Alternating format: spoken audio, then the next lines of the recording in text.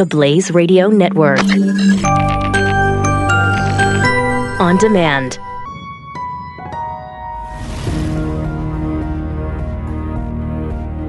This is the Best of the Glenn Beck program. Love, courage, truth. Glenn Beck. If I can geek out just a little bit, today's kind of an exciting day for me. I've wanted to talk to this guy since I read his first novel, Fatherland, which is one of my favorite books of all time. I just love it. I've never been big enough to be able to get him on. He also did, I can't remember the name of the book, The Code. I'll have to ask him about it. Another great book. Lots of great stories. And great novels from Robert Harris. He is the author of a new novel, Munich, and it is all about the Munich Treaty and Neville Chamberlain and what happened with Hitler. But he takes it the way he always does and works a new storyline into it. Welcome to the program, Robert Harris. How are you, sir? I'm very well, Glenn. Thank you for having me on. You bet. Are you over in London? No, I live just outside, not far from Oxford, in the country. It's a thrill to have you on. I want to talk to you a little bit about the book, but I don't want to spoil it for anybody, and I don't spoil it for me because I'm halfway through. But it revolves around Neville Chamberlain, and I'm not a real fan of Neville Chamberlain, and he gets kind of a bad rap. Why are you? What is your attraction there? And I seem to think that you are a fan of his. Well, I wouldn't say I was a fan, to be honest, but I do think there are some stories in history which are really quite opposite to what most people think. About 30 years ago, I did a documentary for the BBC television about the 50th anniversary of the Munich Agreement. It's going to be the 80th anniversary this September. And I discovered that it was completely different to what I thought. In particular, Adolf Hitler regarded it as a terrible defeat. And that alone, I think, most people don't understand. And I wrote Fatherland, as you mentioned, but I always had in the back of my mind a desire to write a novel about the Munich Agreement, and I had the idea of writing it from the point of view of one of the officials who flew out with Chamberlain to meet Hitler in September 1938.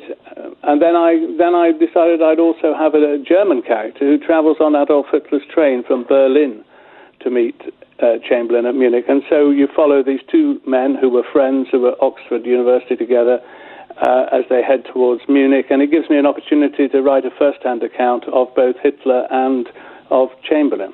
So how much, Robert, of the novel is really close to true? Like, for instance, the plot to kill Hitler at that point, was that going on? Oh, yes.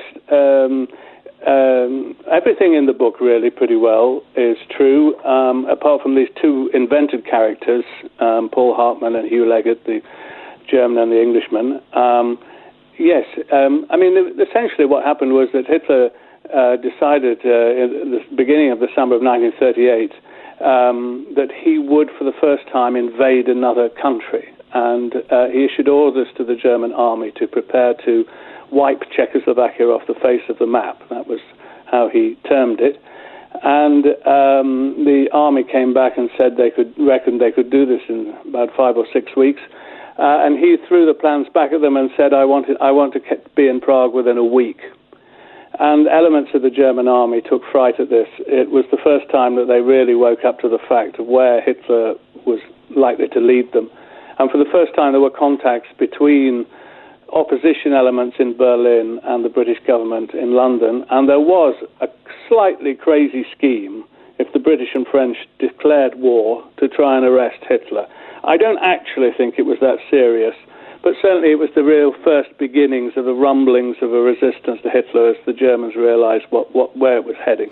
Yeah, I was surprised when Chamberlain arrives in Munich that there were, the Oompa bands that were playing, popular tunes from England, that the crowds cheered him.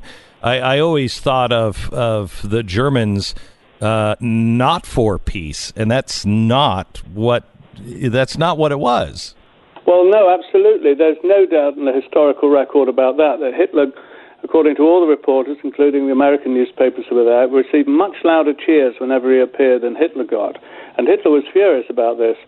One of the reasons I wrote the novel was because I came across, there's a German journalist called Joachim Fest, who was the ghostwriter on the memoirs of Albert Speer, Hitler's armament minister. And in this diary, Fest asked Speer one day, back in the 60s, what did Hitler feel about Munich? And Speer said Hitler was in a rage for 2 weeks after Munich. He wouldn't even speak to his private staff, which was unusual for him.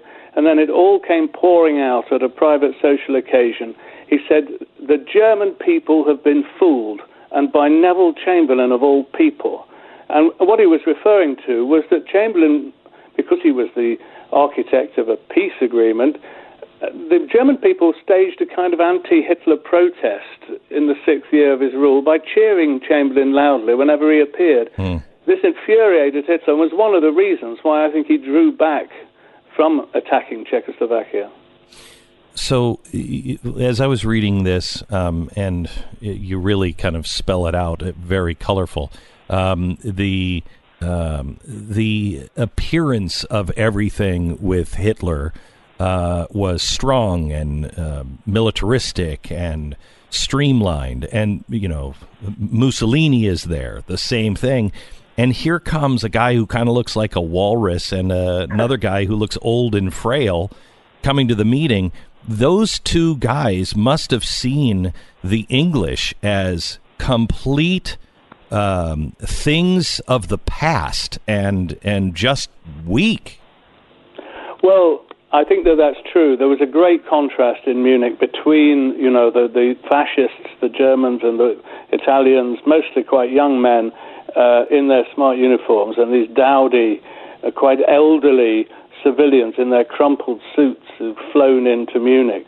But appearances are a bit deceptive. One of the other reasons I wanted to put Chamberlain in the novel is that he was a tough old bird, and Winston Churchill said that about him too.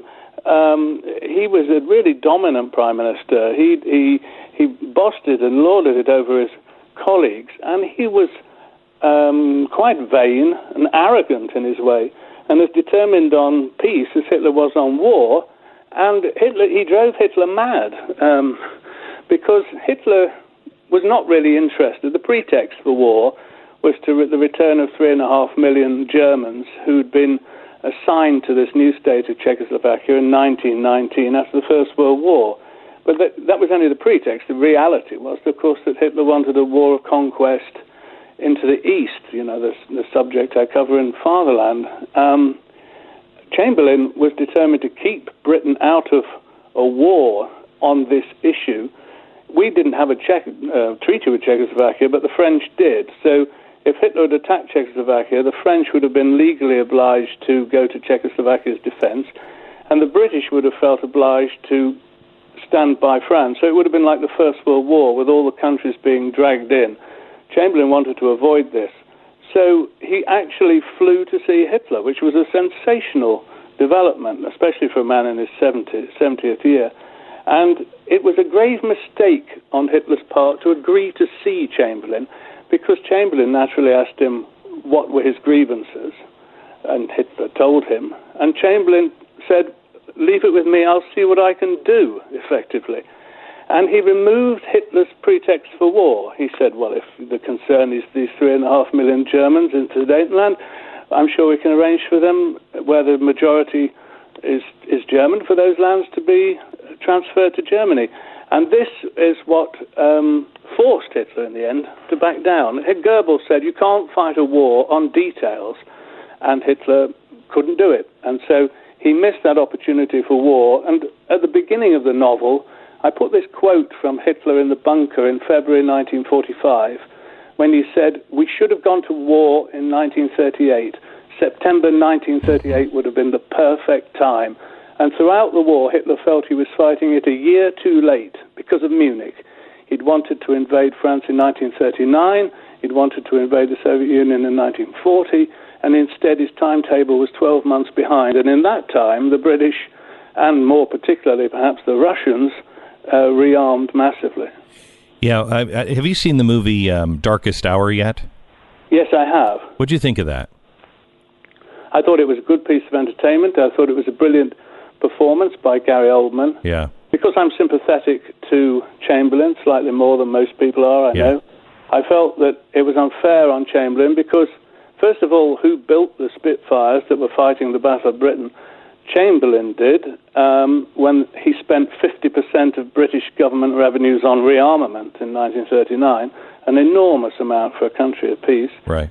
And also Chamberlain, because of his experience dealing with Hitler, backed Churchill in rejecting any suggestion of listening to peace terms. And because Chamberlain at that time was leader of the Tory party, his was the decisive voice. And most people think that Chamberlain wanted to do a deal with Hitler. The opposite is the case. He supported Churchill very strongly and was the decisive voice on the 27th of May 1940 at the cabinet meeting where it was decided to not even hear what Hitler's peace terms were. Is there, when you're looking at today's world and you're seeing everything that's going on, your job, and you've been so good at this, you look at history and you see missed opportunities or chances for things to have been different.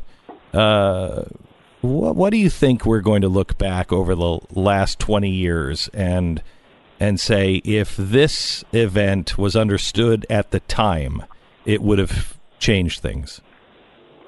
Well, I think, history is a beguiling subject because it enables you to go back and see where people went wrong. And another of the quotes at the front of my book is from a great British historian called F.W. Maitland, who said, "You must always remember that what lies in the past once lay in the future." Chamberlain didn't know that Hitler planned a Holocaust. Nobody could foresee exactly how the Nazi regime would go. You can only deal with things as they appear to you. Obviously, there are huge forces at work in the world today that we are finding it very hard to even understand, let alone respond to. I think they are a large degree to do with technology and the way that is completely transforming our society, destroying the assumptions on which most of us have built our lives. It's a frightening time of change, and often after a long period of relative stability, which we've had since 1945, this leads to a kind of complete revolution. In a way, the situation we're going through now reminds me rather of the period before 1914. One feels that there's something big coming along. Yeah. How I would deal with that, I don't know. I mean, part of the point of my Munich novel is that these two young men, are sort of trapped by history. Yeah. They can see they're heading to the chasm, the abyss, but there's nothing they individually can do, although they try to do it. And it feels that history has reached one of those points. Do you know what I mean? Yes. That something big is happening. Yeah. And nobody can quite grasp it. Yeah, you can feel it. You can feel it coming. Robert, do you have a second? Can you hang on while we take a quick break? Yeah, absolutely. Okay, hold on. Robert Harris, the author of the book Munich. It is out now. It's a novel. He's a tremendous writer. If you've never read a Robert Harris book, you should. And you can start with Munich, the novel. Noted author Robert Harris, the author of the new book Munich, the novel. It is about the Munich Accords and Neville Chamberlain and Hitler duking it out, and what we kind of misunderstand. I'm finding out as I'm reading this. Neville Chamberlain's, we have peace in our day. That was the Munich Treaty. And Hitler saw that as a loss. It's a great, thrilling novel, and that I think you really enjoy. Robert is one of my favorite authors. I fell in love with his stuff with Fatherland, which came out in the 90s, and I'm a little upset that you can't buy on Kindle anymore. But Fatherland, I've read 5 or 6 of your books, Robert, and one of them that I want to talk to you about is the Fear Index. A minute ago, you said you were concerned about technology and how that's going to change us, and the Fear Index is AI gone crazy, and it makes you look at AI in a completely different way.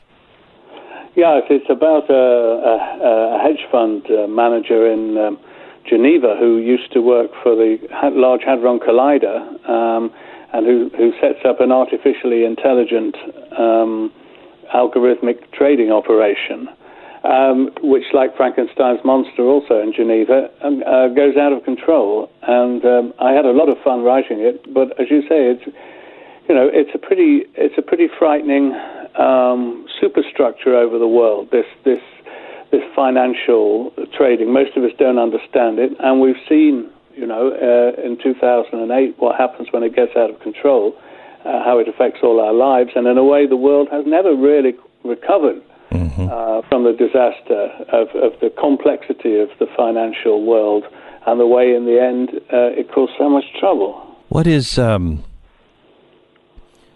a writer, if I said to you, which one's the more believable scenario? North Korea launches, Putin, through nefarious ways, kind of cobbles together the old Soviet Union and is deeply embedded in all of our systems and turns us against each other, or financial doomsday that just kind of traps all of us into something ugly. Well, the second two could easily merge. I think that's what's frightening. North Korea, I think, perhaps is in a weird sort of way. There is a kind of mad, insane rationality to the North Korean regime in that they would blow their own brains out if they launched any sort of attack. And people generally aren't quite that crazy, even if they may look it. But something like Putin that gradually shades into a conflict that gets out of hand, that's much more the way things go in history. The Russian occupation of the Crimea was really the nearest thing we've seen to the Sudetenland crisis. Oh, yeah. I was reading your book. Did the West do anything? No, not really. They simply they put on sanctions, but that was it. Yeah, as I'm reading Munich, and he's talking about that, and I that's all I could think of. This is exactly the same argument that Putin was making. Yes, and of course, you see, for Western governments, and for most Western people, the Crimea seems to be Russia's backyard. You assume that it was really part of Russia. Most people would have thought. There's no appetite really to fight or suffer over an issue like that, just as I don't think there was much in 1938 in Britain. Bearing in mind it was only 20 years after the First World War, where the British alone had lost 750,000 men killed. There was no appetite to fight over that issue.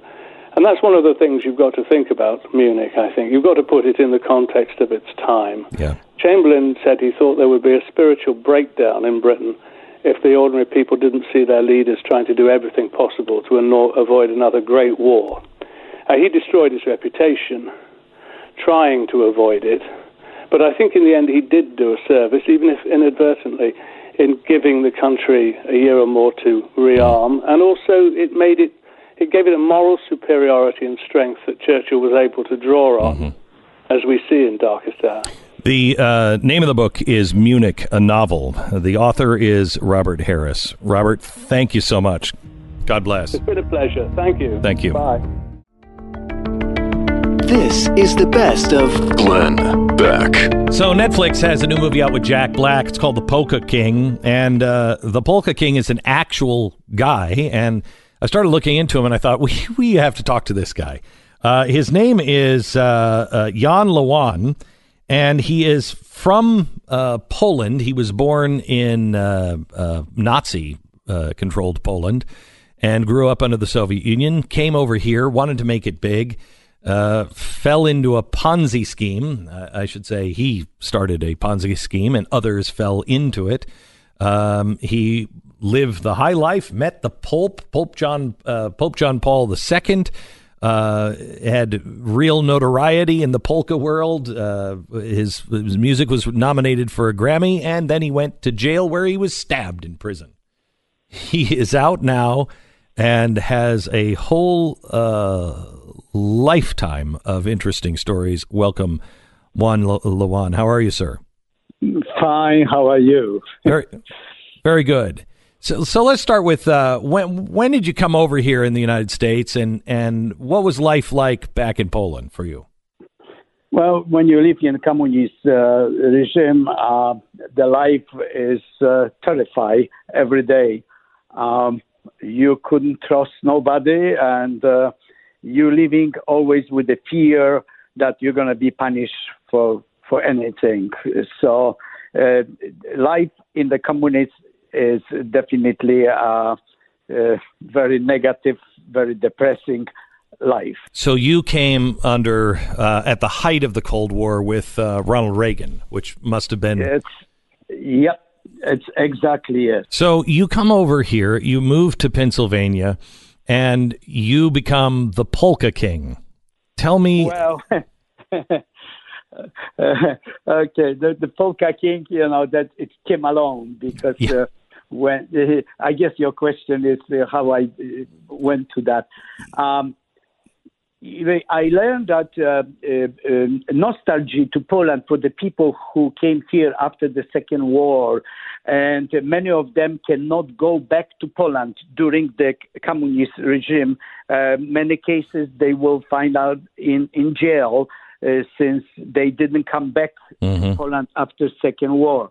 So that was the fear on this, and they were all just there for me because I was start learning English a little bit, but I was speaking Polish, and then I due to my education in Poland in the theatrical school and this I wasn't ready for that kind of entertainment with the polkas and this, and I found that when I turned the Polish folk music to polkas, I gain lots of viewers. I mean, my concert hall and festival, they were full to the last seat because they love that broken English, Polish. Right. Right. And that's the way it goes. So you in the movie with Jack Black, you appear to be a wide-eyed, I love America and I'm going to make it big, and it seems as though you don't really know what you're doing is wrong until later. But you started a Ponzi scheme. Can you? Yes. Tell me about it, and did you know that it was wrong at first? No, not at all. I went with my accountant for the legal advice, and I was advised that everything is fine. A couple of days later, we went again. Everything is fine. Go ahead. I wasn't told I have to register. That was wrong thing on the beginning. No, so I feel free to advertise. This is perfect. That's again how I gonna build the empire. Right. Yes. And what were you selling people?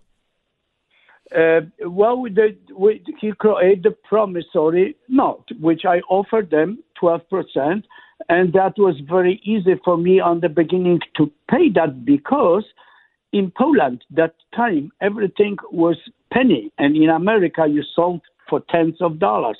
So I created the gift shop. When you create the gift shop, you have to have money to buy these gifts, which I didn't have nothing.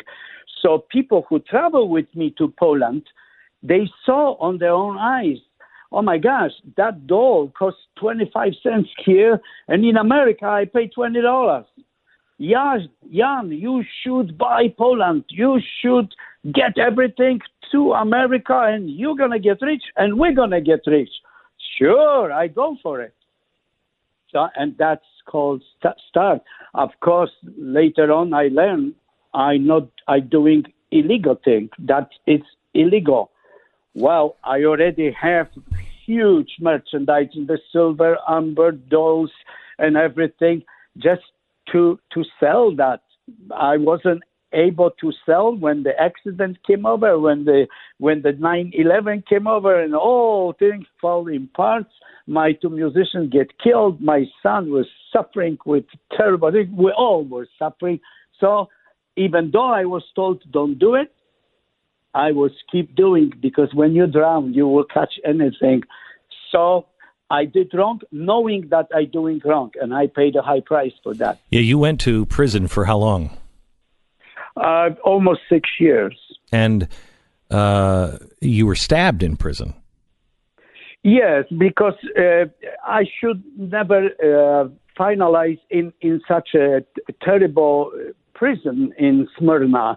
That's just for people who commit violence, terrible violence. Most of them, they were killers. And somebody like me with the accent, with lots of to be designed with the conversation, they thought, well, he is such a soft, this guy is here for something what we call childs, which I have nothing to do with that, and they get angry. But that's what they say in media. My opinion on that is different. Something went wrong. Somehow somebody did the job, and the guy who really cut my neck left and right, he got 25 years on the top of his life sentence. So make no difference for him. And why he did that, I still don't know. I was very nice to him. I bought him coffee in commissary and everything, and keep conversation, and somehow, he got me when I was sleeping. When you can't trust a killer, who can you trust? Thank you. So, Jan, now you're out. Jack Black is playing you in a movie. What does the future hold for you, and what's your attitude about being here? Well, before I go further, let me just say that I believe me, I'm very sorry for people who get caught in my situation, who lost the money. I will do everything possible to supply my restitution as much I can, since I am faithful for that. But I never thought that movie gonna change my life. Jack Black told me that. We were talking for 6 months every night for 2 hours on the FaceTime. And he learned from the day I born. How they got everything so perfect in the movie, I still don't know. I did send them some of my writing, what I was doing through this years in prison. They learned from that, but I think Jack Black was great influence to the the script writers, Maya and Wally, that they did so perfect, because I don't see, maybe it's 10% Hollywood, that is. But now the movie give me opportunity. I have right now in thousands of very nice comments, of course the negatives as well, but next to, I should say, well, if they're writing to me, they probably just writing positive way. So, but the point is that they asking me right now to do the concerts, and I'm willing to do that. My music director, Steve Kaminsky, who actually saved the music in the movie, we have top-notch arrangements for big band polka. It's not like regular dancing small thing, okay? I don't know. Did you saw the movie? I have not yet. I've seen several clips of it, but I have not seen the whole. I wish you will see the movie. I will watch it. Yeah. So that is my cameraman, John Kotterba from Lighting Video. He supplied them with all of the footage, which he traveled with me all the time. You're going to see that in the movie. They did everything. I mean, my gosh, fantastic. I hope I'm going to generate, because I don't need money anymore. I want to give to people who suffer over that. And I'm so sorry. Believe me, I am sick over that. So. Jan Lewin, it's a pleasure to talk to you. And I'm sorry I didn't watch the movie. I had plans to watch it with my family this weekend, and something came up, so we didn't watch it. But I'm anxious to see it. You have led a very interesting life, and I wish you all the best, sir. God bless. You know what I love about living in this this time period is, especially if you saw The Post. Have you seen the movie The Post yet? I have not seen that yet. It's really good, worth seeing. But you'll see in that when they release the Pentagon Papers and the New York Times is shut down, and they say you can't release anymore, there's no place to go. If the Washington Post doesn't release them, there's no place to go. Government wins. You can't release the papers. It seems so odd that news couldn't come out, but that's the way it was. The Monica Lewinsky stuff, if it wasn't for Matt Drudge, we may not have known that. The internet changed everything. Back in the 80s, I remember trickle-down economics, and it was always lampooned, and you could make a case, but you could never make a media case because you didn't have control of it. Going around the internet now, Washington Free Beacon. Here's what people said about trickle-down economics and the president's tax plan and what actually happened once it was passed. It feels like you're relying on this tax cut of the corporations, of the wealthy, to trickle down. Yeah, Southwest and American Airlines both announcing they're going to give $1,000 bonuses to employees following the tax overhaul. Wage increases don't follow tax cuts like this. So the world's largest retailer giving its U.S. employees a bonus, a wage increase, and expanded maternity and parental leave. So you're creating a huge tax cut. Right. And you might not get wage growth. Right. Capital One Financial, which just confirmed to CNBC that they will raise the minimum wage for all U.S.-based employees at Capital One to $15 per hour. And anybody who thinks that this corporate tax cut is going to trickle down to lift wages has a staggering ignorance of how public companies function. Wells Fargo said it would raise its minimum wage to $15 per hour. I mean, it's amazing. I love that he's just so sure of himself on that last one. Well, because, you know what, they could be sure of themselves because there wasn't anybody that would have given that information. Back in the 80s, if CBS, NBC, or ABC didn't make those stories about what the companies were actually doing, it didn't happen. I mean, it was like it didn't happen. Now you have enough outlets and you have control of the media yourself to where you can grab those snippets, you can edit those things, and you can show, no, this is exactly what happens. They have no fear. The liberals with trickle-down economics had no fear of this turning around on them because it never has. But now we have the internet. It's interesting, too, to see these companies take these stands. Normally, companies, even companies that lean right, don't want to take stands that associate themselves with Republicans publicly. But this is such a clear win for companies. And, you know, companies really do this. Yeah, companies really do this. I mean, I think people, they want their employees happy. There might be selfish reasons for it, right? They want their employees happy. They like the PR of saying, hey, we got a bunch of extra money, and you know what, we're going to distribute that to the people who work for us. There are some selfish reasons for it, but who cares? I mean, it's great. It's great that people, you know, are able to make plans, long-term plans now. These are all permanent changes until, I mean, permanent is permanent if they get, you know, with lawmaking, but permanent changes for corporations.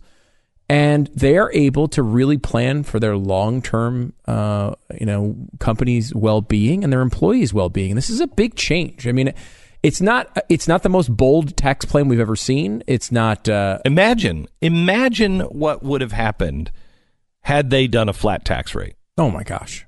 If they would have done a flat tax rate, can you imagine the money that would have poured into the average family's home?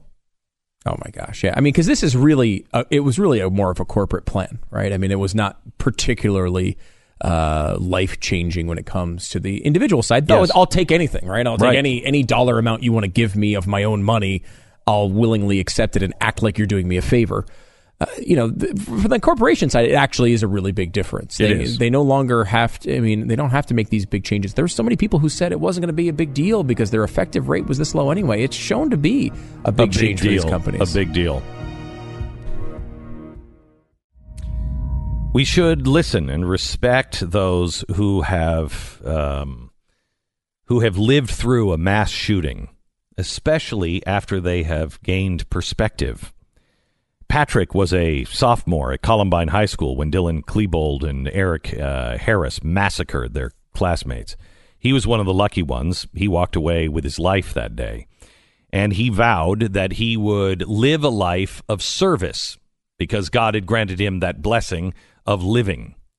So Patrick went on to join the Army. He served a tour in Iraq. When he came home, he was elected to the Colorado State House of Representatives, where he served his constituents since 2014. Every year since he was elected, Patrick has introduced legislation to remove the restrictions on concealed carry in school. In the wake of the Stoneman Douglas shooting and the renewed call for gun control, Patrick is pushing his legislation just as hard. Under the current Colorado law, anyone who has a concealed carry permit may bring firearms onto school property, but you have to keep them locked inside their vehicles. That's a quote from the law. Patrick says that doesn't go far enough. His act would allow every law-abiding citizen who holds a concealed carry permit the right to defend themselves and others at all times. Patrick says, time and time again, we point to one common theme with the mass shootings. They all occur in gun-free zones. As a former Columbine student who was a sophomore during the shooting on April 20th, 1999, I will do everything in my power to prevent Colorado families from enduring the hardships that my classmates and I faced that day. People are arguing, and we're going to continue to argue. More guns equals more violence, but they forget that the vast majority of guns are in the hands of responsible and good people. There was a coach that stood in the way, used his body to block. If he had a gun, how many could he have saved? He died a hero, but many died after him. The reality is, we are bringing nothing to a gunfight with evil every single day. Perhaps we should have this conversation, but we should listen to all sides so we can give ourselves and our children a chance with an equal contender.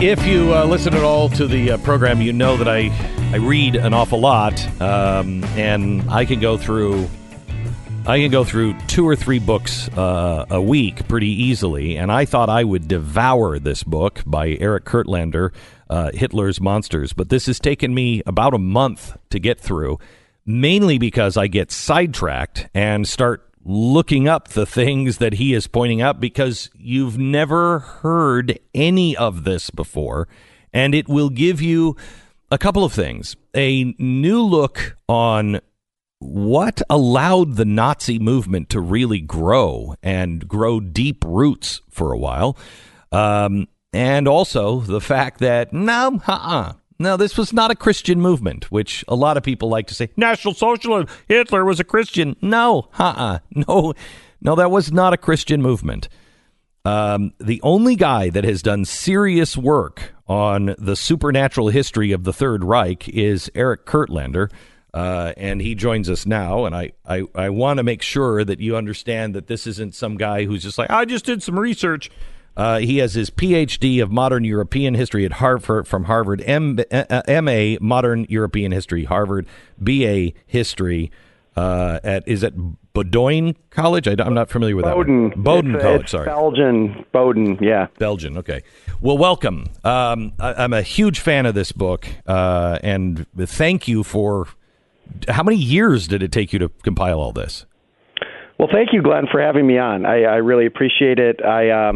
I watched the show many years ago when Robert Galately, one of my colleagues at Florida State University, was on. I think in a book comparing Hitler, Stalin, and Mussolini, and I appreciated the way you brought in academic historians into your conversation. Thank you. Thank you for having me on. And like many academic monographs, it took me a good 8 to 10 years from conception to going to archives and doing the due diligence, reading other people's work, and then finally starting writing, presenting it, and eventually deciding I had a critical mass of information to make my arguments. And it doesn't mean that there isn't going to be a reviewer somewhere who's like, well, you could have looked at that or this. But as you point out, it's pretty dense already. I mean, at some point, you've got to say, enough. You're ready. Yeah. And get it out there. There's a couple of things, and I want you to kind of lead this a bit, but I want to ask you a couple of questions up front that I think show the depth of your research. One, you went, and this fascinated me, you went to the detail of looking at books that Hitler had collected and had read, and you looked for things he underlined. And there were a couple of things that you talked about, and I can only find one of them now as I was looking this morning. But one that he underlined was horror always lurks at the bottom of the magical world, and everything holy is always mixed with horror. This comes from a book called Magic in 1923. He underlined this, and there was also another quote about something about a truly great man has to have the seeds of a demon inside of him. That he did underline. The other quote's from a page that he had underlined, but he hadn't underlined that particular quote. And I want to be very clear about this because this is an important methodological point. A fellow historian, a journalist who writes history, found the book in the Library of Congress where we have Hitler's library. And it seems to be underlined and annotated in the way that Hitler had annotated other books. We're not 100% certain he read and annotated it, but he's the most likely suspect. So I use this book to represent, a kind of the cultural milieu in which he may have been thinking, because it seems that he read it. And then I tie in other sources that talk about Hitler seeming to, be interested in parapsychology, magic, even if he just thinks it's a way to manipulate people and not an actual force in the universe. He clearly was involved in that kind of milieu. That's the point I'm making. And it does appear that he underlined 66 passages in that book, but as someone who is I'm not a specialist in handwriting, I don't know for certain that he did. I just want to put that out there. So, Eric, the other thing that I thought would be important to start with to show the depth of your research was you go back into the 1800s and you're really trying to lay out the mindset of Germans at that time. And I was not aware, and you talk a lot about the films that were made, the silent films in the teens and the 20s. And I went back, and I don't remember which one I watched, but I watched one of these silent films that you pointed out in your book, and it is terrifying. And it is the distortion of the Jew into a monster, or later Nosferatu, the vampire, right, is terrifying. That went on so long without the Nazis. Right. So a number of film scholars and literary scholars have argued that Weimar, because of all the trauma it went through, the way that people in Weimar processed it was through horror, through expressionism, through very kinds of avant-garde artistic media that were, channeling a kind of return of the repressed, right? And I try to show the ways in which certain images, monstrous images of the other, right? Jews, Slavs, communists, were portrayed in not an empirical way. Here's what's going to happen to the economy if finance capital does that or the communists do this, but in a metaphysical or supernatural way, right? And I'm trying to show how that culture precedes the Nazis. It doesn't mean everyone who watched horror movies was a Nazi, but their way of processing trauma and crisis, I argue, was influenced by a kind of supernatural thinking. How much of this came from the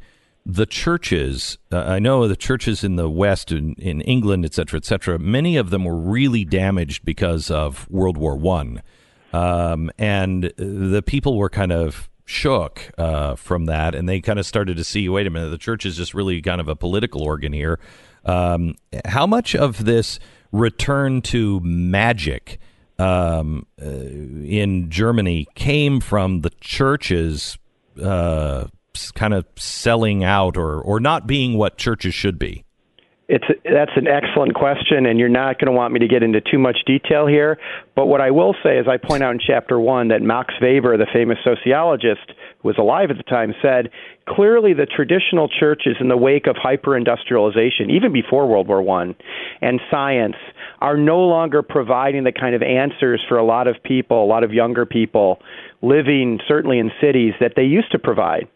And yet, with this disenchantment of the world, right, people still need something higher than themselves. They need faith in something. If science isn't going to do it and traditional religion doesn't do it, what's in between? Well, New Age religion, occultism, these so-called border sciences that claim to explain everything, like world ice theory, but really can't be proven empirically, that's a vehicle for faith. Pulp fiction, science fiction. And we see that across the West after the 1890s and especially after World War I with the decline in traditional religion. We even see some of the Catholic and Protestant leaders trying to tap into that more grassroots, supernatural way of thinking. But what I argue, and I guess this is something that, as you point out in the intro, it would be reassuring for you as someone who believes in Judeo-Christian ethos in the West, it's usually to the degree that they move away from that they're open to these new ways of thinking. I don't find a lot of devout Catholics and Protestants who believe in world ice theory, for example. Right. But they're compatible because they're both faith-based ways of thinking. But I do think you've got to take a step away from traditional religion towards what I would call border science or occultism in order to find that as your kind of new religion, right? So you're right that while the churches may have made certain concessions to it or, like you say, become too political, I don't think that Christianity per se was a bridge to this kind of thinking. And I don't mean it exactly that way. I mean the absence of that thinking led people to go find something that was different and worked. I want to have you explain border science and things like that when we come back and kind of get in and set the groundwork of what they actually believed and what they used. I mean, the idea that they were using astrologers and divining rods to find submarines is amazing. And eventually the miracle weapons that they were going after, and the reason why possibly they did not get the bomb is an amazing revelation. And we'll get to that here in just a second.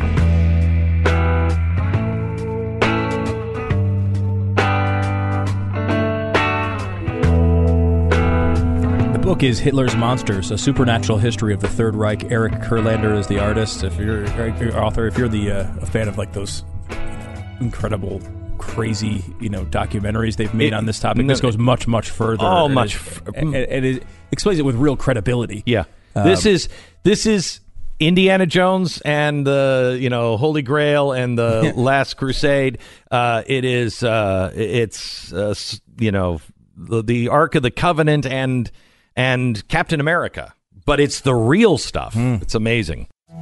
We have Eric Kurlander on. He is the author of a book, Hitler's Monsters. This is a serious scholarly book about the supernatural history of the Third Reich and what they believed and what they used. Eric, help me out. Let's get a couple of definitions. What define the occult? What does that mean? Is that devil stuff?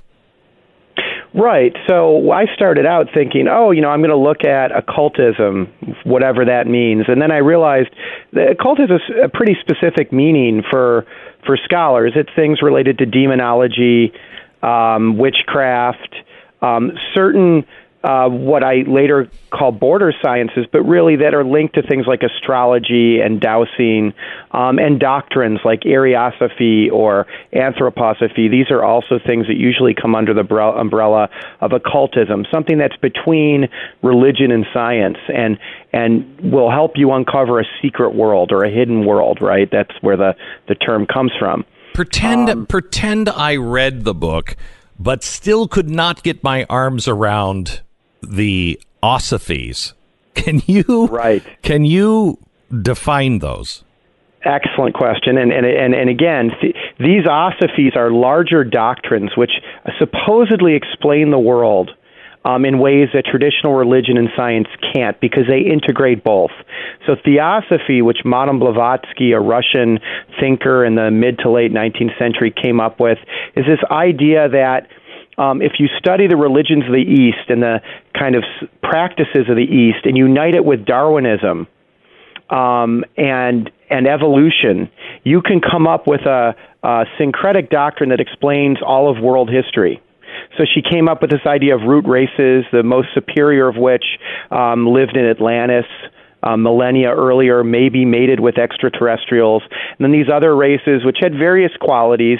You know, the early theosophists were not as explicitly racist as the later anthroposophists or Ariosophists, obviously with Aryan in the title, but they all believe in this idea of root races, that modern biology and Darwinism make sense, but it's got to be leavened with Eastern philosophy and religion, and that you can understand the stages of world history through that. And if you reverse engineer everything, you can get back in touch, both spiritually and racially, with the great root races of the earlier period.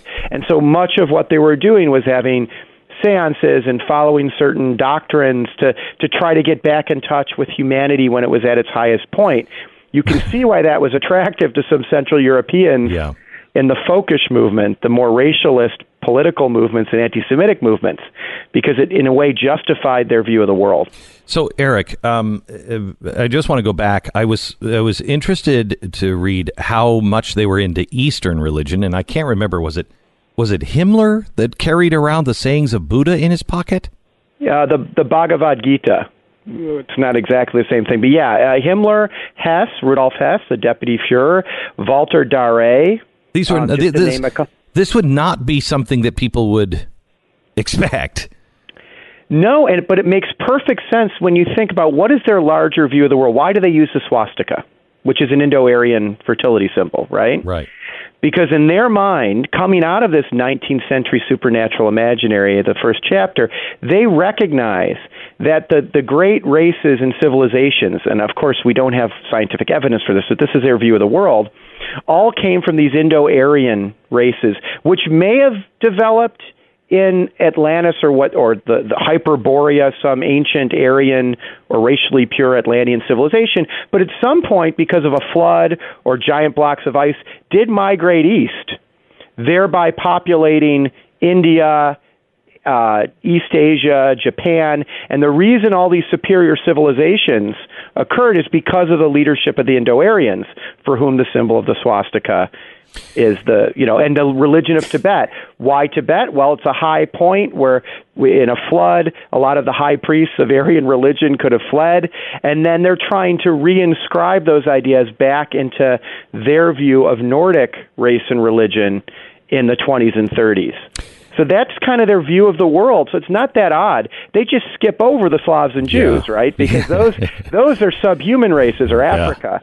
All right, but Asia makes sense to them. We're talking to Eric Kurlander. He is the author of Hitler's Monsters. It is a scholarly book on the supernatural leanings of the Third Reich and what was in the society that made them embrace Nazism, and what did the Nazis use to strengthen that embrace? More in a second. This is the best of the Glenn Beck program. There's a book that is a must-read, but I warn you, it's going to take you a while just because it's so fascinating. You will jump out of the page and go, wait a minute, I've got to look that up. It's called Hitler's Monsters, Eric Kurlander, A Supernatural History of the Third Reich. This is a scholarly book. This is not this is not pulp fiction. It is a deep dive and well documented on what the Nazis believed and what they did. And Eric, I want to clarify one thing with you that I didn't walk away knowing for sure. And maybe you don't know the answer. How much of this did they believe or make a pact with? and how much was just being used? That became a central question for me as I was going through different sources. So one thing I can say, Heinrich Himmler, Rudolf Hess, truly believed in a lot of these different doctrines, border sciences like parapsychology, dowsing, astrology. They truly believed that if you did it in a scientific way, you could glean answers that mainstream science and religion would not give you. So he was looking into the whole. Himmler was looking into the Holy Grail. He was at the end. He was. I guess you could credit this to Tesla, but I'm not sure if he credited it more to Tesla or to Thor's hammer. Exactly. Which was it? Was it Tesla or was it he believed the Thor hammer electricity in the air? We have Peter Longerich, one of the greatest historians of the Third Reich and the Holocaust, and other sources both corroborate him asking his acolytes to look into whether the energies that we associate with Thor's hammer can be somehow harnessed, that maybe they're not traditional scientific energies, but something more occult or hidden. And that's why certain of the gods had certain powers. He thought he was the reincarnation of Otto the Great, or Henry the Fowler, one of the great medieval German princes. Many people have noted Himmler's actual investment in these ideas, as well as Hess.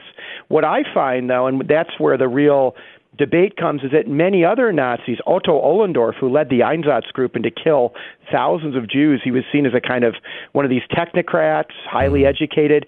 Turns out he was pushing biodynamic agriculture and anthroposophic, which is an occult doctrine, approaches to the world as a kind of, not a substitute religion, but as something that could unite religion and science in the Third Reich. He's not normally associated with those ideas. Hitler had a dowser in the Reich Chancellery to look for cancer-causing death rays, and gave an honorary degree to one of the progenitors of world ice theory. Some in the Third Reich said that they found Mussolini through divining rods or dowsing over a map, and you document that really well. Did Hitler believe that stuff? So I would say Hitler he's perfectly representative of the Nazi movement and maybe Austro-German society. He's right in the middle. He clearly believed in some of these doctrines because he'd grown up with them, and he didn't find traditional Catholicism compelling, and he didn't embrace modern science because he considered it a Jewish science and was too empirical. But he wasn't as invested as some other Nazis were, like Himmler or Hess. On the other hand, there were a few Nazis like Heydrich. He's one of the only leaders I can find who almost never shows authentic investment in any of these ideas and wants to combat them as another form of sectarianism. So he doesn't care what religion, occult, or philosophical doctrine you have, whether you're a liberal, communist, or even a conservative. If you're not a Nazi, that's potentially a problem. So Heydrich goes after occultists, but many of the other leaders who claim they don't like the occult, like Rosenberg or Himmler, actually just don't like people who practice it in a way that challenges their beliefs. The minute, by the way, this is the problem with a lot of religion, right? People argue that they have the true faith and the true method or path to the Lord, right? So what you see in the Third Reich, much like occultism more generally, is claims that they're doing it scientifically. They understand it. These other people are charlatans. And many historians, when they saw that superficially, who weren't particularly interested in research, would say, oh, they're hostile to occultism. And I point out they're not hostile to it epistemologically.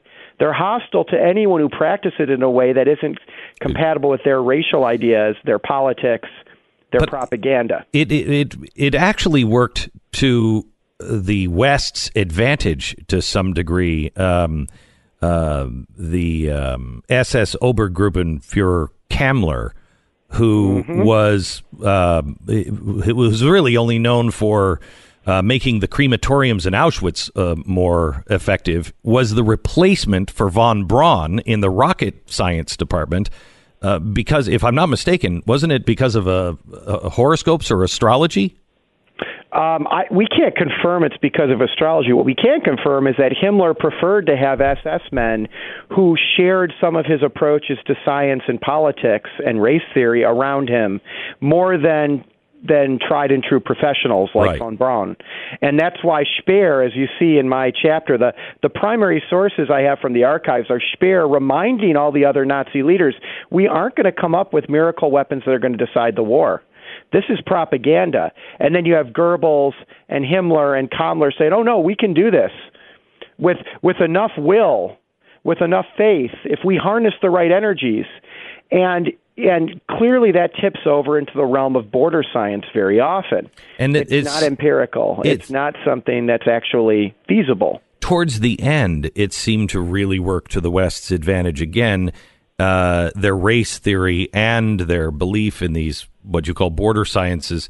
I was really interested in what you said, that one of the reasons why we think that they weren't farther along with the nuke is because they saw that as a Jewish science, and so it was a little underplayed. And the border sciences, the miracle weapons, were looked at with possible equal shot of it working. Do I have that right? Exactly. You have two parallel things going on. Obviously, they lose a lot of the best scientists who may have been quote-unquote liberal or Jewish, right? Many who stay are still top scientists, Heisenberg, Max Planck, right, von Braun, but they're working in they're carrying out traditional science, mainstream science.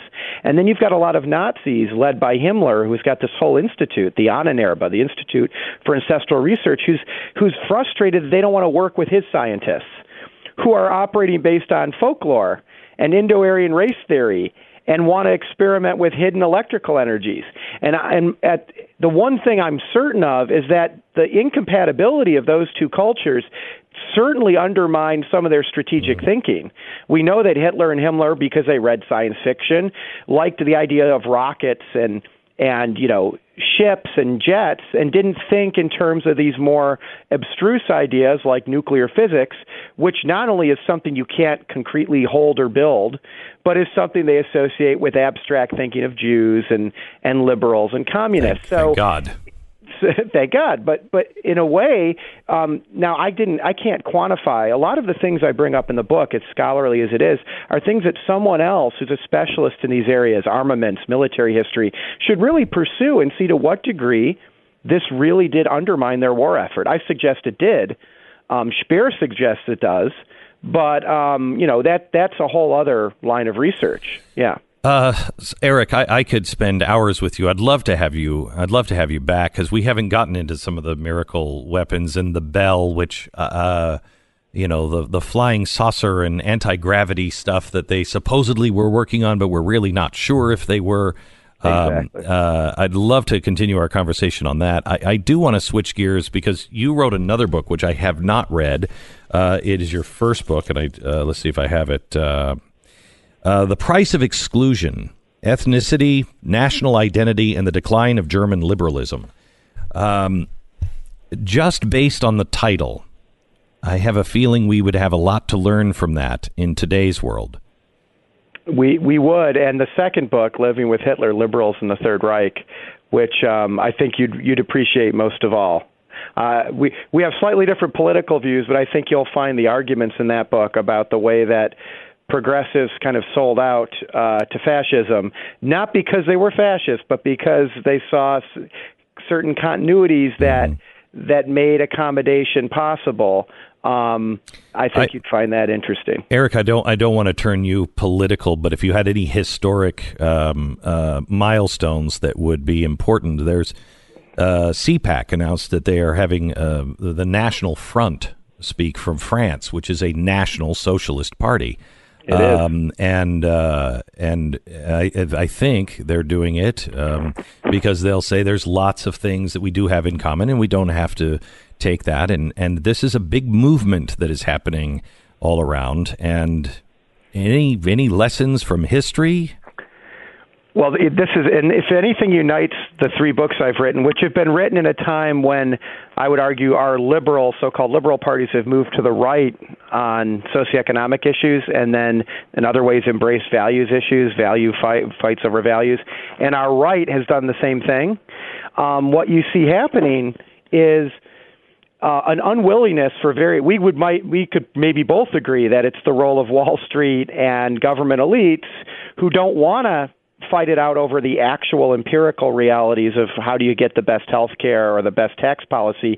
They fight it out over ideology and values, and those values have moved more and more towards what I would argue the populist right.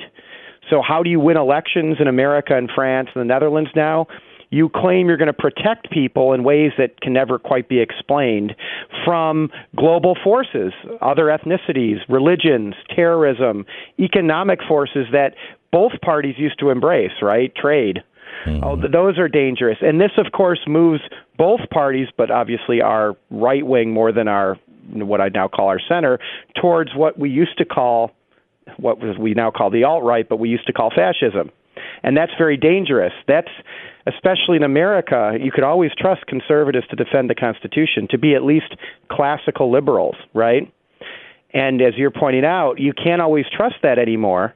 And if our so-called liberals have to be the constitutional conservatives, we're in trouble, right? They're the interventionists, right? They're the ones, the progressives who always want to tear down the Constitution or change it, and now they're the ones defending the FBI and the Constitution. We have a constitutional crisis. We have a political, cultural crisis. I think both traditional conservatives and so-called liberals or progressives could agree on this.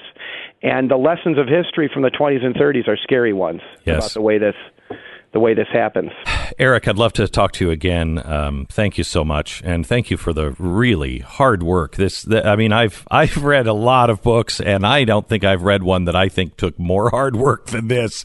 This was turning over every stone, and thank you for your hard work. One more last question: would you definitively say the National Socialist movement of Germany was not a Christian movement? When you're talking about a country of 80 million people and 20 or 30 million who supported the Nazis, obviously lots of Christians saw something in Nazism, whether it was extreme nationalism, anti-Semitism, Lutheran kind of patriotism. Sure. But when it comes to the leaders, and here's where I feel I'm on solid ground, those leaders were frustrated by traditional Christianity, which they linked to Judaism and to universalism and to a world beyond the here and now, which they saw as not helpful in creating a racial ancestor-worshipping blood and soil movement.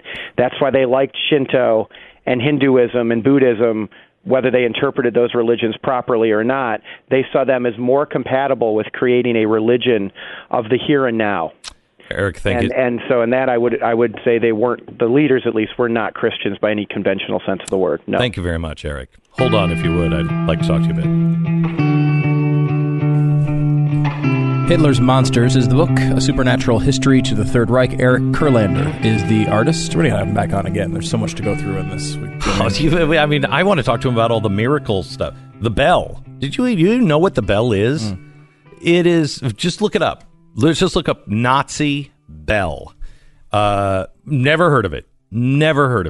And it's fascinating. Whether it happened or not, I don't know.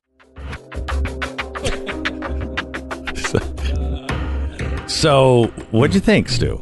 I mean, it's fascinating. I'm as you are, and as several people around here are, just real nerds when it comes to learning about that era, because it's just fascinating that any of that happened. I mean, obviously, first and foremost, horrifying. But then beyond that, it's just the fact that these people somehow got power and did all this crazy crap with it is just fascinating to me. We should bring him in and then invite people to come and just listen to him.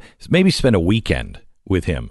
Because I've done some research off of this book, not research, but just looking up some of the stuff. It gets you Googling. All of these books get you Googling. Oh my gosh. And it's fascinating. You watch some of the movies from the early 1920s in Germany, and all of a sudden, so much just starts to make sense to you. And you're like, oh my gosh.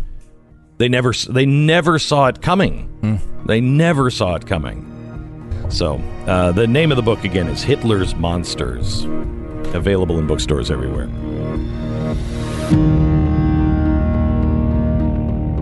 Glenn Beck, Mercury. Climate change isn't just bad for the environment, it is bad now for the womb. Yesterday, the New York Times ran a story highlighting women who claim their decision to have children is directly influenced by climate change. They had an example of a woman named Sarah. She considered having another child, but that would mean moving into a bigger house, and that's further from her job. She's not sure she can justify the environmental impact for a larger home and a longer commute.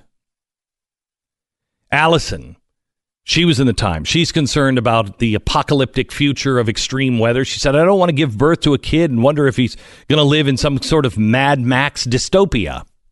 Miriam shared her concern. My instinct now is to shield my children from the horrors of the future by not bringing them into the world. Amanda actually decided to have more children because of climate change. Her reason? Someday my husband and I will be gone. If my daughter has to face the end of the world as we know it, I want her to have a brother there. Oh my gosh. You want to talk about fear-mongering. So many women are bringing climate change into their reproduction decisions that the organization Conceivable Future was founded to help women make environmentally friendly reproductive decisions and navigate our doomed world. Not to bring a child into the world because you're scared they are going to increase your carbon footprint or that they'll live like moody drifters in a desert-like terrain is the very definition of insanity. These women are deciding not to have children based on their fictional perception of their children's quality of life. And we're the fearmongers? The disgusting lie of an impending environmental wasteland and an overpopulated planet wasn't true in the 1970s. It wasn't true in the 1960s when it really started to take root and everybody was freaking out in the mid-70s. It wasn't true. It wasn't true that we were going into an ice age and that we would all freeze to death and there would be no food by 1990. That wasn't true in the 70s and the 80s, and it's not true today. This is nonsense. Stop it. We have to be better stewards of our planet. Yes. We should recycle. We should use less. We should make sure that the things that we do use, we can reuse. But to not have children? The birth rate in the United States reached its lowest point in 2016, and the decline continues all around the world. It is almost criminal that these women have been scared so deeply that they are allowing a 50-year-old unsubstantiated fear dictate whether or not they bring human life into the world. Let me give you a few things to be afraid of. How about this? Women, if you are afraid of this, let me give you something to be scared of. AI. We right now have scientists, credible scientists, Stephen Hawking. Some of the scientists that you believe global warming is true because of it, they say that global warming is nothing compared to AI. They say AI will wipe out the entire human race in the next 30 to 50 years, long before carbon is killing the planet. Long before. Ay, ay, ay. Why don't you listen to them, but you listen to these? And here's an idea. Balance. Balance in your life. There are some days when I read stuff like this, I hope I'm one of the first that a robot replaces.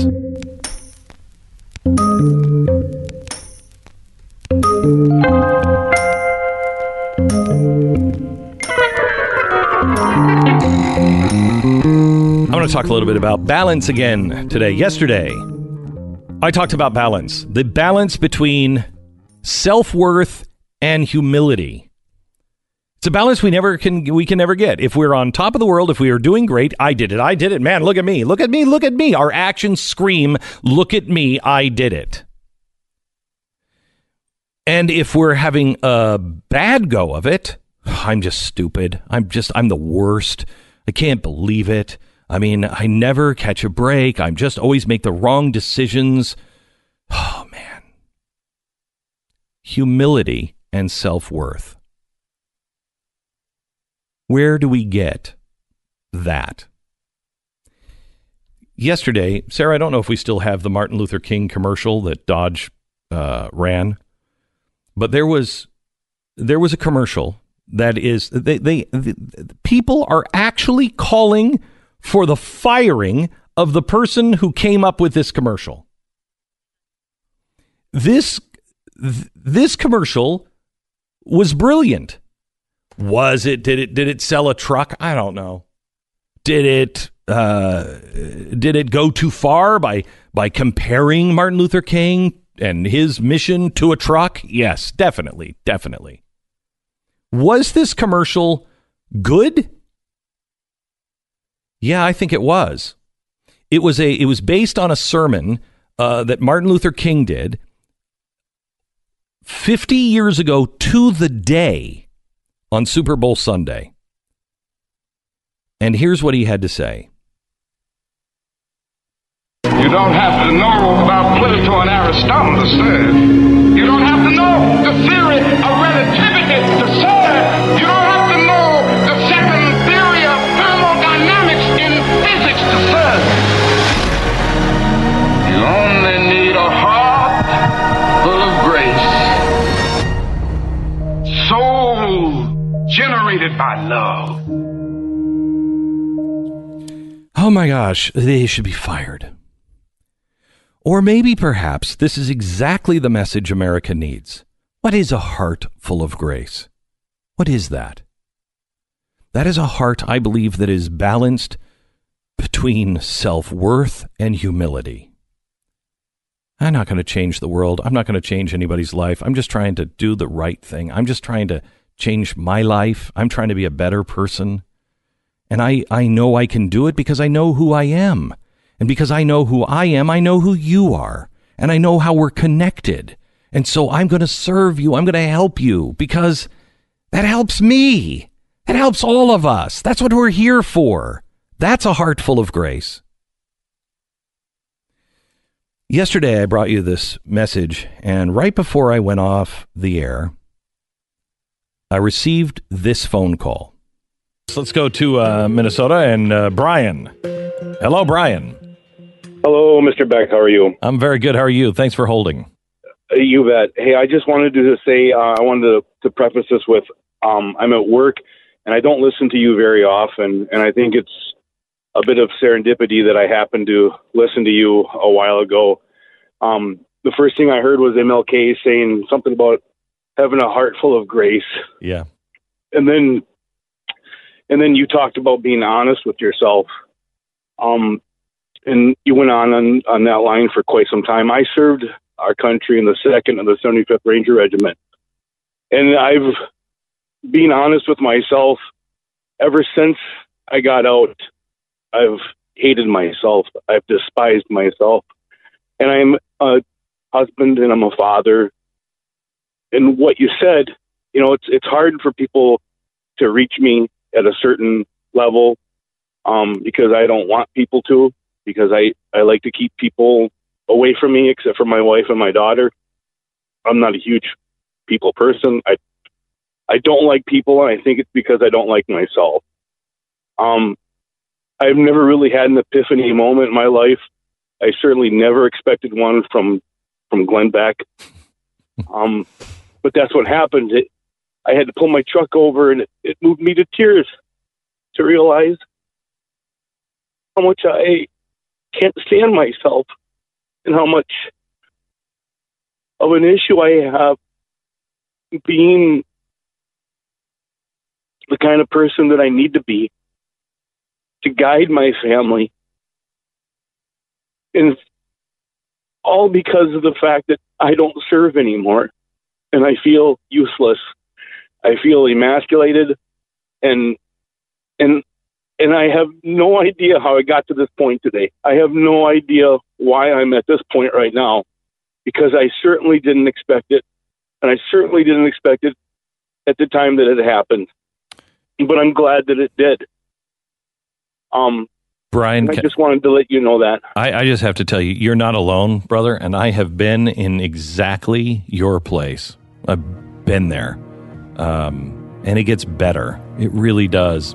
You just, now that you've recognized it, now you can start taking baby steps, and a year from now, you won't recognize how great your life is. So thanks for calling. That was yesterday's program, at the very end of the program, and I was struck by, I hate myself, I despise myself, because I used to feel that way too. I don't know if Brian is a drinker, but that's the way I dealt with it. And I used to hate people. I used to say that all the time. I hate people. I don't. I hated me. I hated me. I was a self-hating egomaniac. That's who we've become. We are filled with certitude that we know exactly what's happening. We know exactly what the problem is. We do this it's so strange. We do this in politics. We know our side is right, their side is wrong. We know it.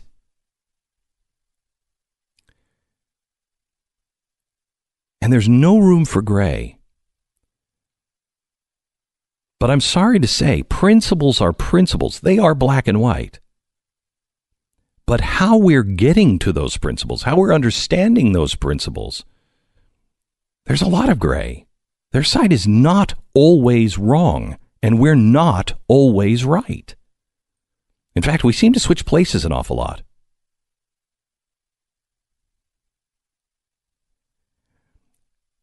Brian says he feels useless and emasculated. I fear there's going to be more of that before there's less. But the good news is, if you recognize it now, you can take the steps to change that course.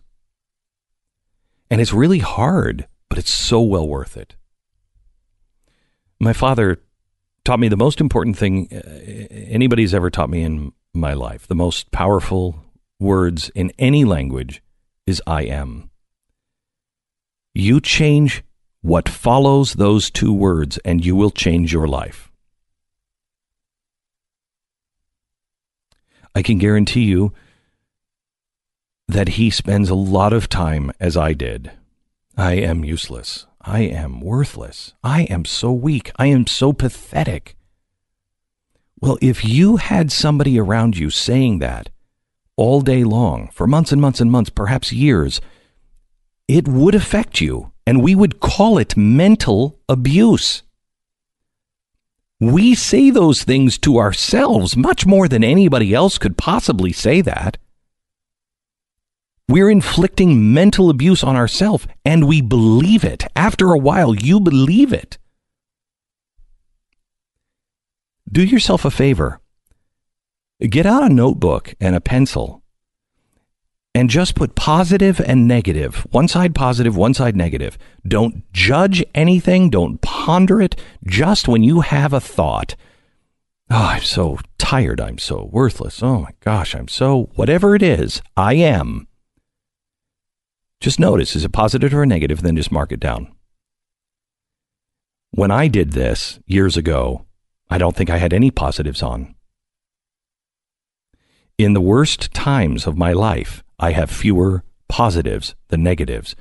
Your job is to stop using, in my opinion, the name of God is I am. Who shall I say sent me, said Moses. I am that I am. Don't take the Lord's name in vain.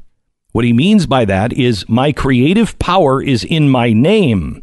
And I am will create whatever it is. Don't take it in vain. Don't take that lightly. I am strong. I am stronger today than I was yesterday. I am better today than I was yesterday. I am discovering my worth every second. You can't just convince yourself that you are worthy. I'm discovering my worth every day. I am finding new things to be excited about every day. Believe me, you change your thinking and you will change your life. Oh, and by the way, for anybody who thought that the guy should be fired for that Dodge Ram commercial, maybe Dodge could say that, because I don't think Brian is going to be out buying a Dodge because of the commercial. But because of that commercial, and because we weren't bitching about it on the air, but actually talking about it, it changed one man's life. Good job, Dodge. I have a love story I wanted to tell you about. Oh, a love story. It's okay, very nice. This is good. All right. It was a long time ago, about 25 years ago. 25 years ago. Two crayfish. Pardon me? Two crayfish. Yes, okay. They met. And they... don't know if they... It went fast. Uh-huh. Things moved pretty fast. Yes. It was not one of those... They meet, it was love at first sight. Love at not first even sight. That. It was just sex. They went at it. Yes, right. Okay. There was an issue, however. Uh-oh. One of them had a mutation in a sex cell. Oh, boy. Okay. In a sex cell. Yes. Whether it was the egg or the sperm, the scientists don't know yet. Don't know. As they analyze this love story. Oh, boy. Now, normal sex cells contain a single copy of each chromosome. Mm-hmm. But the mutant crayfish cell had two. Uh-oh. Somehow the two sex cells fused and produced a female crayfish embryo with 3 copies of each chromosome instead of the normal 2. Somehow, too, the crayfish didn't suffer any deformities because of this, which was normally what would happen. I want to know, is there extra meat? Yes, it's actually, these crayfish are very large. Really? And they produce a lot of eggs. And what's interesting about these new crayfish that happened on this day, this love story that paid off 25 years ago, just 25 years ago, is they can now clone themselves. And they, I guess they became popular by people, aquarium hobbyists in the 1990s. And because they were bigger than the normal ones and they produced lots of eggs, so you get lots of extras. And they kept producing so many extras, people started freaking out and just bringing them to local lakes and just dumping them in the lakes, the extras. And then, of course, obviously, free to roam. They're very resilient. Free to roam. They're able to produce more and more and more and more.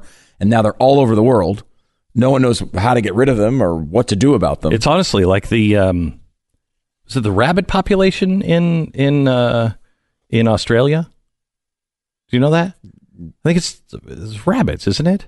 Well, I mean, I know one phrase about rabbits that works into the story. No, I know, but I mean, there was I can't remember how this worked, but somebody brought over, I think it was rabbits to Australia, and there was the natural predators were not strong enough, and the rabbit population went crazy and overrun. I think it's Australia with rabbits, and it was a real problem over in Australia because people, there's. Bring a cute little bunny and they bring it over. Then, I don't know about the cute little crawfish, but you're taking it out of its natural habitat and you're just starting to dump it, and it doesn't have necessarily any predators. And in this case, it's genetically cloning itself. Is that the one where there's like a whole island where it's just like covered in? I don't know. It might be a book that I read to my kids at night. I don't know. It's interesting though that they say that about 1 out of every 10,000 species this occurs with. There's some mutation. And then the lovely woman, she doesn't want the crop person is very much says me too and doesn't want to be with the men anymore. Right. And then she starts having her own clone babies. They're taking over Europe. There's millions and they can't stop it because they just keep cloning themselves by the hundreds. Was it man created or was this natural? Natural. It happens. It's evolution. Mm-hmm. It's evolution, people. You're listening to the best of the Glenn Beck program. So much to the, I would think, chagrin of my friends and chagrin of his friends, we are friends. Eric Liu, he is the founder and CEO of Citizen University, also the executive director of the Aspen Institute Citizenship and American Identity Program. He's from Seattle. I don't think I need to say anything else. He's from Seattle. So we don't necessarily agree on everything.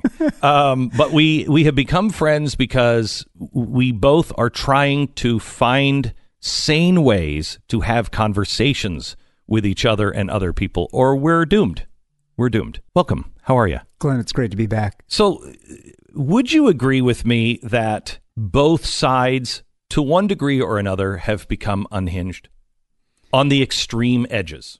Yeah, I think our politics today, and especially if you spend more than 10 minutes on social media, it is about voices on the unhinged extremes. Yeah. And it's about this pattern that plays out over and over where each extreme has to gin it up in order to feed the rage and the anger about the other side's extreme. Yeah. I think that is our politics as it's mediated, especially through social media. Yeah. But I think there is a broad swath of, sane people, call them, interested bystanders, people who aren't super active in politics, super active in commenting on politics, who just want to understand each other and who just want to fix stuff. Yeah. And some of them are as progressive as I am, and some of them are as libertarian as you are, and many of them are in all points between, but they're not interested in the game playing and the posturing that so much of national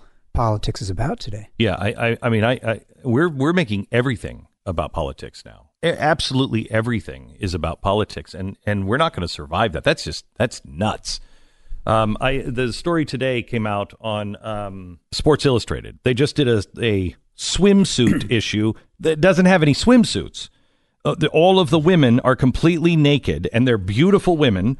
One is lying down naked, face up, with the word truth painted on her rib cage.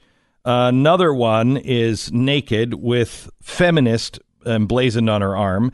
The other is the daughter of Christy Brinkley that is staring at the camera, laying on her side with the word progress written across her back. And they've put this is, I don't understand this.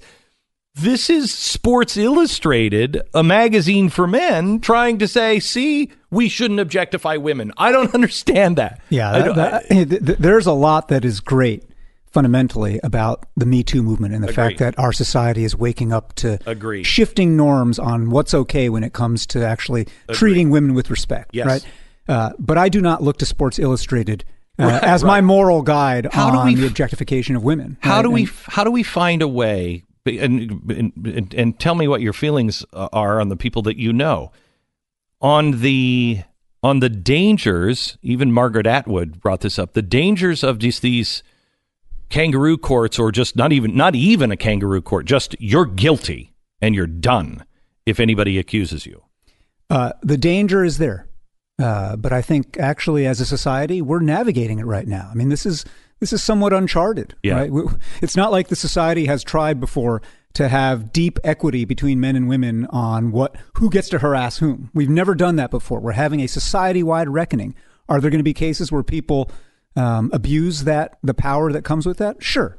But are our institutions and are the leaders in our institutions fundamentally trying to reckon with that in good faith? I actually think we are, right? And even this kind of absurd Sports Illustrated cover is a sign that, one thing you can say about Sports Illustrated is they're trying to tune into the zeitgeist. They are aware of the marketplace, right? And they know the zeitgeist is you got to be on the right side of this issue, right? Right. And that's right. But if I right? did photos of naked women and put, hashtag Me Too, I don't think I'd get the pass that. Let's put it, from either side, in my case, from either side. The question is one of, in the law they talk about standing. Do you have standing to make a case, right?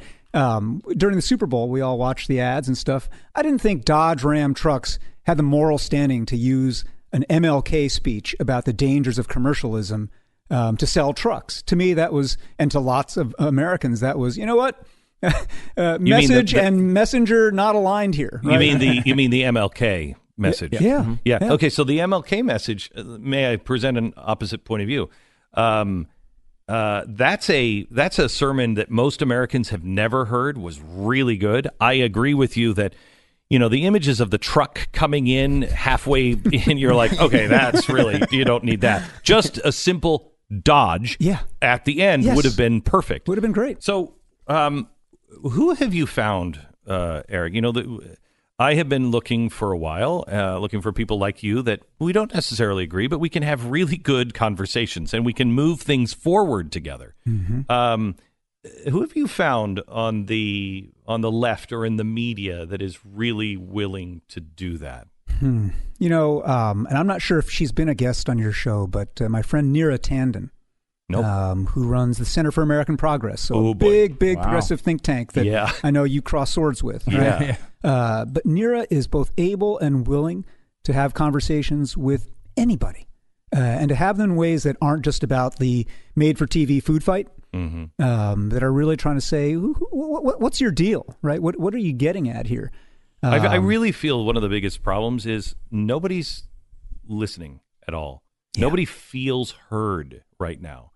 Somehow or another, the left, which still controls most of the media, doesn't feel heard, and the right, now that they control the House and the Senate, and they don't feel heard, and it's because nobody is actually, I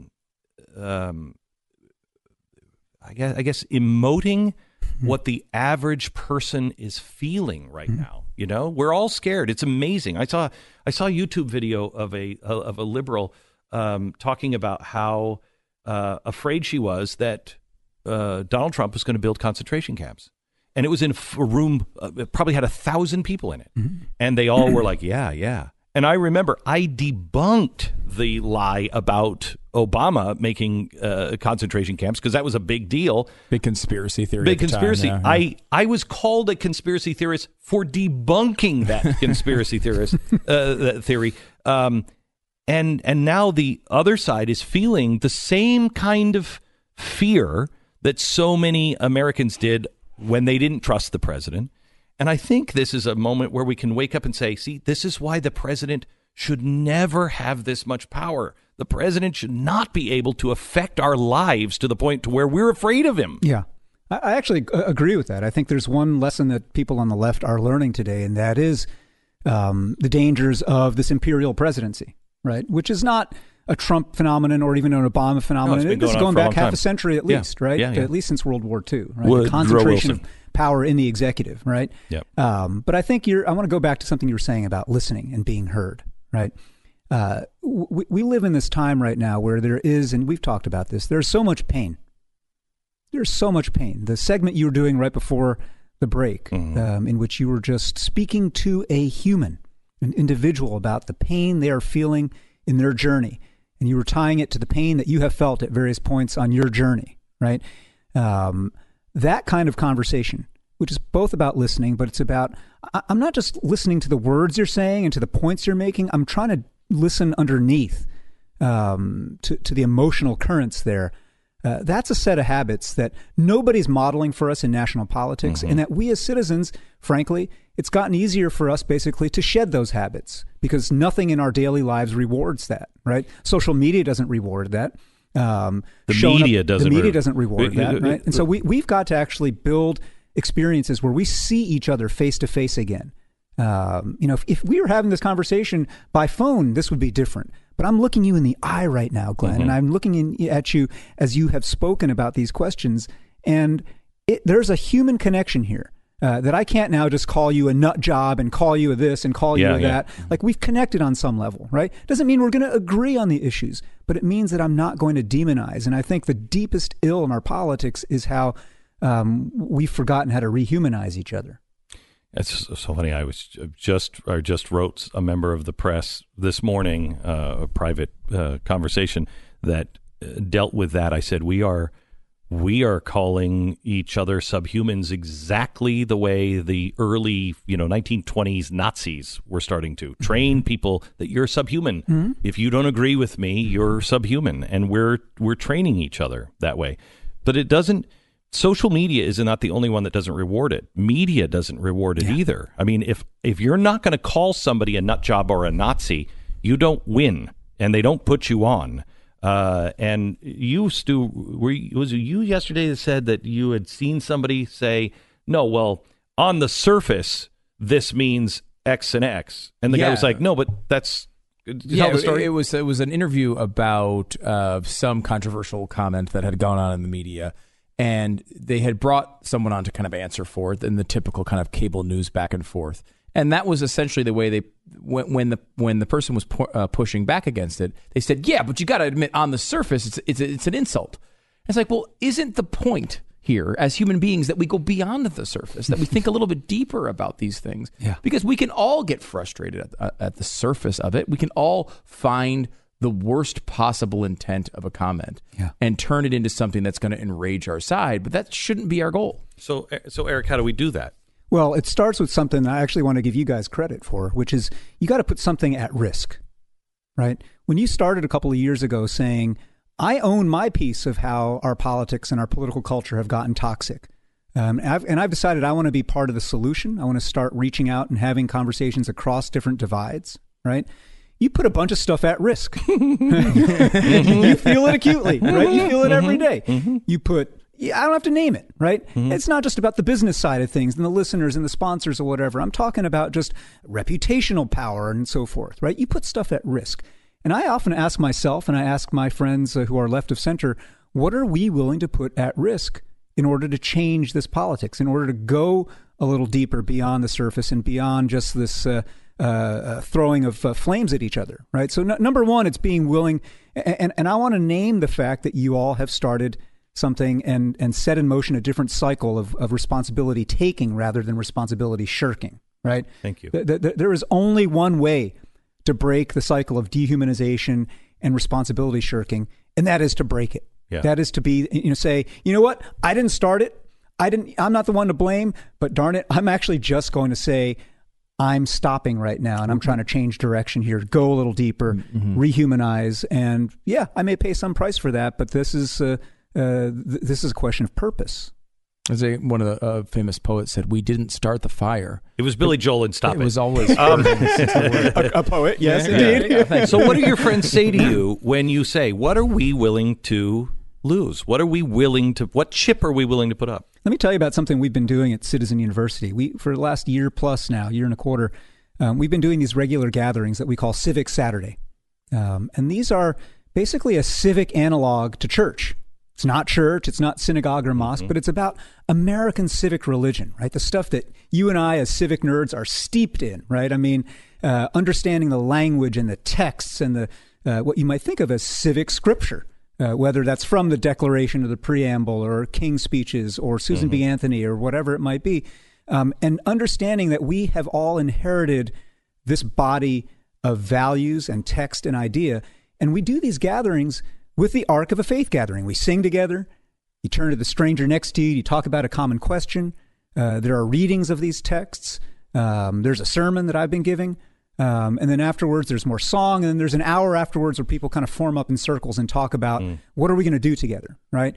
And I go at length to tell you about this because, number one, it's been amazing how people have responded to this. There is this need across the left and the right, whether you are traditionally religious or not, there is this need in our political life for a space where we can come together and rehumanize, right? Number one.